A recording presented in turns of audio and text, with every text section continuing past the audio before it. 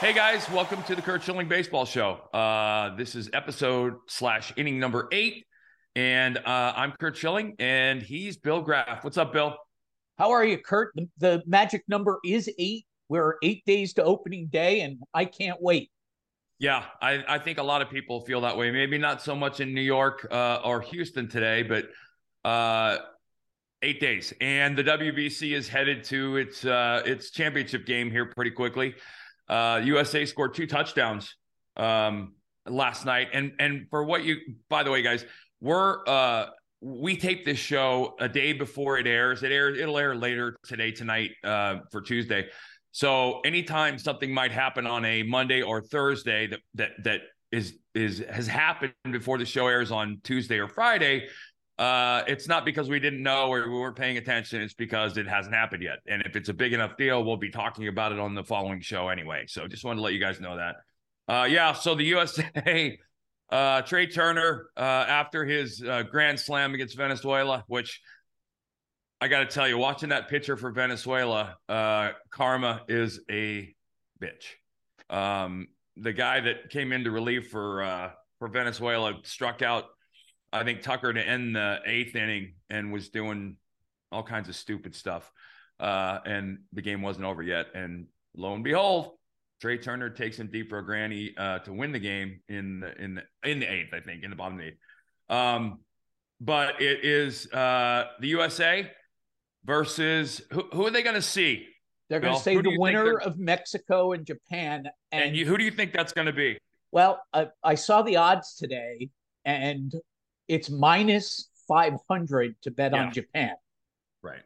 And because that 21-year-old kid who throws 102. That's why that 21-year-old that throwing for Japan is why the odds are minus 500. Kid threw, what was it, 17 consecutive perfect innings last year. He's something. He might be the best pitcher in the world, not in the big leagues. And I did read that he wants to come here at some point in his career. Right. I saw that commentary around it. He's 21 years old. I can't even imagine what the posting fee would be for a guy like that. But I could see the Yankees solving their pitching problems if that were to happen. So anyway, Japan and Mexico. I'm not sure Mexico was expected to be here, but listen, as you know, and everybody that loves baseball knows there's a reason they play the games. So I would be. I wouldn't have a problem putting money on Mexico tonight at what is it, plus 500? Yeah. But I'm not seeing it. I think Japan's going to steamroll them. Speaking of the WBC, let me just throw this out there, guys. Just so you know, I'm not against the WBC. I know it kind of sounds like I am in some cases, but as a player, I absolutely would cherish and relish doing this.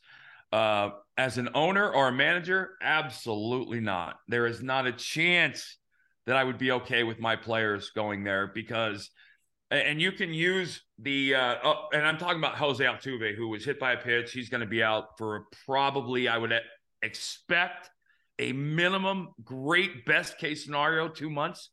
Probably more likely, and a lot of it depends on the place and the level of the fracture in his thumb. But the fact of the matter is he got hurt in the WBC, and people say, well, it could have happened in spring training. It could, but it didn't. It didn't happen in spring training. It happened in a game that he was playing otherwise. And again, I love what it's doing for baseball. I love the games, but as an owner, I don't think anybody in the Houston camp is feeling good about the fact that the USA team is in the championship game. I don't think they care. What they care about is that their spark plug, their leader, they're one of the best players in the game is out. And that's a huge, huge blow. On a side note, and I honestly hope he's not watching this because I don't want him to think about it if he isn't. Daniel Bard, who I don't know if everybody knows, but Daniel Bard went through a phase. He was drafted very highly by the Red Sox, very hard thrower, future closer kind of guy. And he came down with and I'm dating myself, Bill. I call it Steve Sachs disease. Steve Blass, too, in the 70s with the Pirates. He basically lost the ability to throw the ball. And he was, if you guys remember Rick Ankiel, Chuck Knobloch had it at second base. I know Mackie Sasser had the yips. as a player, terrifying things to watch because it's nothing physical 9 times out of 10. And Daniel Bard hit Altuve through 2 wild pitches in the inning. And I really hope that we're not seeing a regression in his case, because him coming back was such an amazingly good story. What are the Astros going to do? They got Dubon and Hensley. Yeah, I think they're going to go with the kid. I think Hensley, he's got a much better bat. Right. At what projected, right? Projected, I mean, yeah. He's only been up for 16 games, but in AAA last year, he hit almost 300. Yeah, his slash line in AAA last year in over 100 games was 298, 420 on base percentage, 498 slugging, which is that's over 900 OPS for a second baseman, which is Altuve like. Yeah, no, I can see that as long as the offense can make it up around him. Yeah, that's going to be kind of an interesting thing. I just hope Altuve gets back quicker, but that's a bad one. I got to tell you, man, if I'm Steve Cohen, I'm hoping that my guys have done the right thing with insurance, because my players are going down like flies. Brandon Nimmo was the latest guy to get hurt, sliding into second base. I think it was to break up a double play. It was. He has a low-grade sprained knee and ankle. And listen, I'm not a doctor. I didn't sleep in a Holiday Inn last night, but I do have some insight into sports injuries. And the one thing I wanted to mention, anytime you hear the word sprain, it sounds very easy. Sprain, oh gosh, he just has a sprain. But to make it clear, for the most part, a sprain involves damage to a ligament or a tendon or something like that. There's tear. There is a tear. A sprain is a tear. And he has a low-grade sprained knee and ankle, which means he had damage in both places. Obviously not, hopefully, significant. Listed week to week, which isn't everybody week to week. But that is now Diaz, Quintana, and Nimmo with reliever Sam Coonrod, who suffered a lat strain last week, and those are usually 3-4 month things at a minimum. The Mets are going to be tested early on from a depth perspective, and that's well, if you got $350 million payroll, you better have some depth anyway. So, yeah, I got to tell you, you've heard me talk about it. Freddie Freeman went home from the WBC, but he's playing again already. Is the WBC worth it? And I think that's all. Isn't that? And I'll ask you, Bill. Is the WBC worth it? Is all about perspective. What, as an owner, no. As a guy in the Major League Baseball front office, absolutely. As a player, sure. I guess as a fan, Bill, is it worth it? Well, I think if you're a Met fan, no, it's not. All right, so hold on. What's your favorite team? Bill, who do you root for? What's your favorite team? I'm a Met fan. My first game, Kurt, was 1969, and my dad wanted me to see Willie Mays play center field. Okay, so you're perfect then. Has this WBC been worth it to you as a baseball / Met fan? Yes. Okay, and that's the perspective. I don't have that perspective, right? I can never look at it objectively.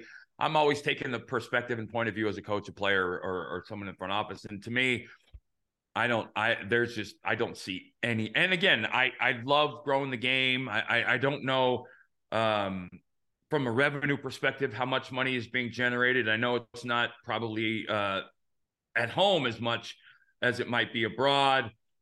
I don't know how is it really spreading the word of the game, the gospel of the game? I don't know. I tend to think that people watching the WBC for the most part are hardcore baseball fans anyway, because all the teams in it, for the most part, that their countries have a significantly, most of them, not all of them, obviously, Czech Republic and whatnot, but the Dominican and a lot of the Caribbean islands, baseball's life there. True. This true, but I also understand. Excuse me. You saw the Dominican when Venezuela beat them. It's a big deal. And you heard, I mean, I think, who was it? Was it Trey Turner that said that Grand Slam was the biggest hit of his life? Yes. Yeah. So I'm clearly in the minority from that perspective as a player. And I'm sure as a player, I would have loved to play in it. But I just, as a team. And I do think you hear all of the players saying how much they like playing in it as well.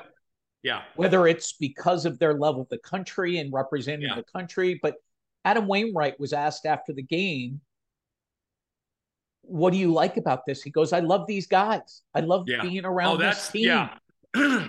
And listen, there's no bigger patriot than me. I've been in love with my country since the day I was born, and all the things that my country stands for. And I'm sure putting that USA on would be life-changing. And, I never played in the Olympics. I always wanted to. I just missed it. And, I went to Japan to represent the USA. I understand the pride thing. I just hate to see the end product, which is baseball in the World Series, get wrecked. And I totally get that. And as a fan, I understand people who don't like it, but I don't see it going away because of the marketing value. And you're probably right. Hardcore baseball fans are watching this. Yeah. But it's also things on social media like Mike Trout and Ken Griffey Jr. in a batting cage together comparing swings. Yeah. No, there's definitely moments you'll never get anywhere else. And I'm not sure, and that's not a bad thing. But a team that hasn't been touched by the WBC, that everybody, I think, is kind of eager to see how they come out of the gate is the San Diego Padres. Fernando Tatis Jr. Is back in camp. He will be playing his first game. What is it? The 20th of April. He's eligible. He's eligible April 20th. Yep. April 20th. And when he does, you're going to have Tatis leading off, Soto hitting second, Machado hitting third, Bogarts on cleanup, and Jake Cronenworth hitting fifth. Wow. Yeah. The NL West. Holy crap. Those, I got to tell you, man, the Dodger Padre matchups are going to be fun. I think the Dodger Padre matchups, the Mets Padres matchup, there's going to be some really, really good series this year. And then you've got, what is it? Darvish opening day, Musgrave, Snell, Waka, Seth Lugo, and Josh Hader closing. That might be San Diego's edge. I like the Dodger lineup probably as much as any lineup in the game, but Dodgers are their staff is also strong, but it's not nearly as deep. Yeah, I mean, the Lugo Hader at the back end thing is kind of terrifying. Right. I know Hader didn't have a lot of success. He wasn't himself when he got traded last year, but I'm fully expecting him to slide back into who he was and who he is. And well, Hader and Soto to me are now full year in Padres unis. Yeah, I think that's got to help. And they're living in San Diego. I mean, seriously, how stress free could it be? That's one of the great. It's 72 degrees every day in San Diego, and yeah, that's going to be interesting because I like to see that market get energized too, because the San Diego market is I think opportunistic. It has been in the past. I'd like to see it grow and become something more consistent. Although I don't know how motivated you can make people living in San Diego be, given it's 72 every day. So let's talk about pitching a little bit. Drew Rasmussen of the Rays has developed, and I always I'm always hesitant to translate this kind of stuff. Apparently, Drew Rasmussen, he was 11-7 last year. He was a stud. He's developed what I'm going to use air quotes, a second slider. Apparently, and I'll read it. He had a sweeping slider last year. It remains harder to control because of that has lots of movement. He's added something called the gyro slider, which he says could be called the cutter too. So he's talking about having depth on the pitch and things like that. So let me use this baseball that I'm holding here to explain something. Okay, there are a couple things. So you have to think on the vertical and the horizontal. So a cutter, Mariano Rivera, the greatest cutter ever, a cutter moves on a horizontal plane. It doesn't move up and down. So if you can imagine, as a left-handed hitter and I'm a right-handed pitcher, when I throw a cutter, the ball is moving away from the barrel of the bat, always towards his hands. That's what made Mariano. That's why when teams got smart, they sent up right-handed pinch hitters against Rivera instead of left-handed pinch hitters, because when you think about it, the cutter is going to the barrel of a right-handed bat, but he kept it inside and through a lot of front doors. But it's moving on a horizontal plane, and some cutters will move like that, which is all you need. The great cutters will move like that, which is devastating. You'll see guys actually swing at a cutter and almost get hit by the pitch because of the movement. That's a cutter. A cutter moves from 9 o'clock to 3 o'clock on the clock. A slider is anything with depth, and by depth, it means it moves along. It'll move along the horizontal plane, but it has vertical movement to it as well. When I think of great sliders, and I go back to the 70s and 80s, and Dave Stieb of the Blue Jays, John Schmaltz of the Braves in the 90s, devastating sliders.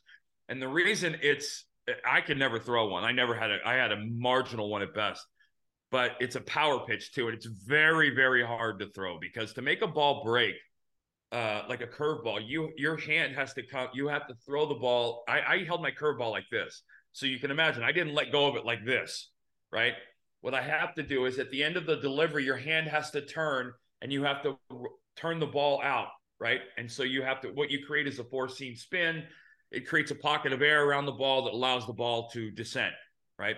A slider is kind of the same thing in the sense that you hold it like this, but you have to stay behind the ball and power it, literally spin it. So it's got a rotation that makes it go this way. It's really hard. It's hard on your arm. It's hard to do. And it's something I never, ever got control of. But slider goes here, here, or here, here for a lefty, and a cutter just moves along this plane. Now, here's my problem. All right. And I always say this, pitching is math. And the philosophy I've always used as a starter is, if Bill, as a pitcher, I can't hit, like a hitter can hit in the cage every day, multiple times a day if he wants. As a pitcher, I can only throw aggressively, once or twice a week.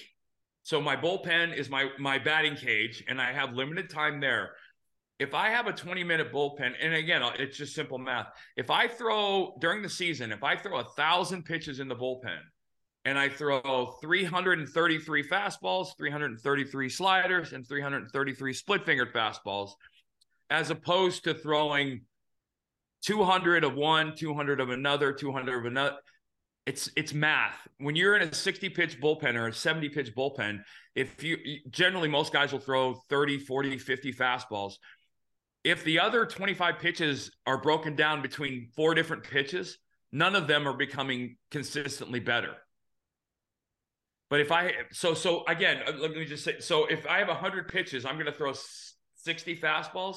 If I throw 20 sliders and 20 splits, or if I throw 10 sliders, 10 cutters, 10 splits, 10 curveballs, those pitches are going to get marginally better. Whereas, so it's very rarely, and I'll tell you this, in my career, I made over 400 starts. I would tell you that I went out with 4 pitches, maybe less than 10 times, where I had all 4 pitches working, less than 10 times. I went out with 3 pitches, probably 200 times. And I went out with 2 pitches, probably another 200 times. And I went out with 1 pitch, probably 20 or 30 times. The key is to be, and Jim Palmer said this a long time ago, it's not, I don't want to, I would love to start the game with my curveball being great. But what I do need to do is be in the game when my curveball does become great. And that you get that through fastball command. But the bottom line is, for me, more pitches in no way, shape, or form is remotely better, because very few guys, short of a guy like a Maddox or somebody, has the control and command to command 5 pitches, much less 3, right? You hear guys say, well, he needs a 3rd pitch to be a starter. Generally true. It's hard to go through lineups with just 2 pitches, although you can do it if you have fastball command. That third pitch generally becomes the thing that moves you from the back end of a bullpen or the middle of a bullpen into a starting rotation. But the bigger thing for me, like I said, is I want a guy that commands very, very well 3 pitches as opposed to a guy who has 4. It's just, again, simple math. The more I can practice something, the better I can get at it. I can't practice 4, 5, 6 pitches over and over. I can't do it. There's not enough throws. However, the exception, and there's always exceptions to the rule, if you watch Asian pitchers, Japanese pitchers, pitchers from Korea, guys that throw a ton. I remember Daisuke had like 7 pitches. And Tech used to joke about needing both hands to give signs. But you'll never see them. I'll go. Let me go back in time, Bill. Remember Eric Gagne? Yeah. Okay. When Eric Gagne was healthy and apparently doing PEDs, he had 5 wipeout pitches. Every one of them was a dominating strikeout pitch. Now, he only threw for 1 inning at a time. The only starter that I've ever seen that had multiple wipeout pitches, more than 2, was Pedro Martinez when he was on his run. His fastball, his changeup, and his breaking ball, all 3 of them were wipeout pitches he had exceptional command of. But he has a plaque in Cooperstown, and that's why it makes him the rare breed.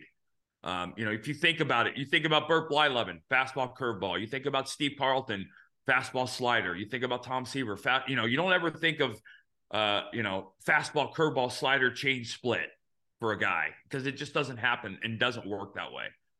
So again, he's got a new pitch. It's a cutter, basically. It just moves side to side. They can call whatever you want. I don't know that that's necessarily a great thing, because again, you're going to make 35 starts in a year. You'll go out 5 times or less, unless it's a year, with all your stuff. 5 times or less, at the most 5 times. You'll go out there 5 times with nothing, where you have to survive. And you'll go out 20 to 25 times with a mix of something. And you've got to be good enough to be in the game when the other stuff shows up. So that's kind of. Is there any pitcher today, Kurt, who you think has 3 dominant pitchers? Yes. I think Scherzer does. I think Verlander does. I think Ohtani does. DeGrom does. But again, rarely will you see any of those guys with all 3 on the same night. It's just hard. If they do it consistently, they win the Cy Young that year. It's next to impossible, and mainly because of the different ways. Like, so again, this is my 4-seam fastball, right? This is my curveball, right? And this is my split. There are 3 insanely different grips, and the curveball and fastball couldn't be more different than they are. I've got to release my curveball like this, and I've got to release my fastball like this. 2 completely different hand motions and deliveries that are happening in literally thousandths of a second. And so the margin for error, while it may seem small, it's not. It's just very tight. There's a tight window. And so when you're talking about throwing this one and this one and this one and this one, they're all pitches. Even the fastball, it's our feel. If I can never throw a changeup, but there were days where it felt great in my hand, and I felt like but I never used it in a game. Same thing with my split. Some days my split would feel, oh my gosh, that feels perfect, and there are other days that this thing felt like a grapefruit.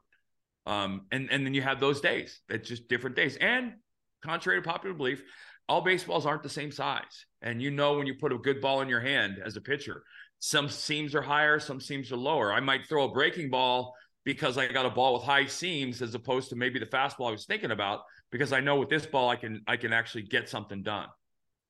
So that's the thing. When you hear guys adding pitches and subtracting pitches, if they're adding a 5th pitch, then that's not necessarily anything you're ever going to notice, or nobody will actually care, and you probably won't ever see it. So ready for some questions from the fans? I am ready. All right. First one up is Sum and Substance, who, by the way, is one of the guys who submits a couple questions, and we really appreciate it. But he asks, who's the best athlete you saw on a baseball field? Scott Rowland. Scott Rowland was, now think about this. If you know sports, Scott Rowland was Mr. Basketball in Indiana as a high schooler. He was on his way to Kentucky to play basketball. And he was, another guy was Junior Spivey. And then the pitcher, left-handed pitcher, Brian Anderson, phenomenal athletes. I'll tell you, Scott Rowland was the best athlete I ever played with. I will tell you somebody who was probably one of the top 5 athletes I ever played with, who no one would ever guess, from the 80s, Bill. Okay. Left-handed pitcher. There was a mania named after him. Not Carlton. Fernando. Oh. One of the best athletes I've ever seen in my life. In batting practice at the old vet, he would routinely hit the ball in the upper deck. Scratch golfer, unbelievable fielder, just a phenomenal athlete. David Wells was a good athlete too, really good athlete. But you can imagine John Kruk, same thing. You can imagine in baseball, you couldn't be a bad athlete and play, really, honestly. Except maybe on the mound. I'll admit that some of the worst athletes I ever saw were pitchers. But yeah, Scott Rowland was the best athlete I ever saw. That's tremendous. All right, so Mike Johnson asks, how will the new scheduling, with everyone playing everyone at least once, affect scouting and game preparation? I don't think it'll have any effect on game preparation. Although as a pitcher, if I'm not going to see a team in my division 6 times, there were times in the years when I started against the same team 4, 5, 6 times. Excuse me. That's not going to happen anymore. That will change. I think the back half of the schedule more than anything, when you're not playing a team for a second or third time. I think it's going to I don't like it in the sense that I think it's going to de-emphasize division play. And I like division play because I think that's where a lot of the rivalries come. I think it's going to create some parity, because you're not going to have teams in a weak division able to beat up on their divisional opponents like the AL Central or the NL Central. You're only going to get the Reds on your schedule as opposed to 5 or 6 times twice. So I think that'll have a dramatic impact, significant impact on especially if you're somebody betting over-unders this year. That's something to take into consideration in a very, very big way. Interesting. Last question I have for you is, how good were you in high school? Outstanding question. I did not make varsity baseball until I was a senior in high school. I got cut my freshman, sophomore, and junior year. And so I certainly don't want to use the Michael Jordan comparison, since I'm white, slow, and can't jump. But I didn't play varsity baseball until I was a senior in high school. And the quick story, I went after my junior year in high school. I lied about my age and went to an open tryout for the Cincinnati Reds. And I'll never forget it. I went out there and threw, and I was throwing 88 to 90, and they offered to sign me after the camp was over that day. And I thought I was going to get in trouble. I had to tell them that I had lied about my age and that I couldn't sign. And then there was an article in the newspaper the next day, and that was literally the first day of my career, honestly. My dad told me when I was 13 I was going to do this for a living. I didn't believe him. I thought that's what all dads said. But he saw something, and I had some unbelievable men in my life at a young age, from coaches in Little League to minor league coaches to in the big leagues. I was blessed to be with some of the greatest coaches and men that I've ever known. And I was raised by a guy, a man who I will admire to my grave. So didn't play till my senior year in high school. So if you're out there and you're a junior and you're good, and you're good, figure it out. You'll get there. I think that is a great place to end for the day, Kurt. Great story. Thank you. When we come back, the WBC will be over. and we'll be hours away from opening day. So, yep. And hey, by the way, outkick.com for you guys who want to follow. Number one. Number two, I think we're going to have former teammate Dave Hollins on the show Thursday. So that's going to be fun. Or Friday. I'm sorry, Friday. And he's a fascinating guy. And for what it's worth, Bill, his son Bo hit 2 home runs on Sunday. He's leading the nation with 9 home runs in 8 games. We've talked about athletes. Bo's an athlete. Yeah. Yes. All right, Kurt, Bubba. have a good one. You too, brother.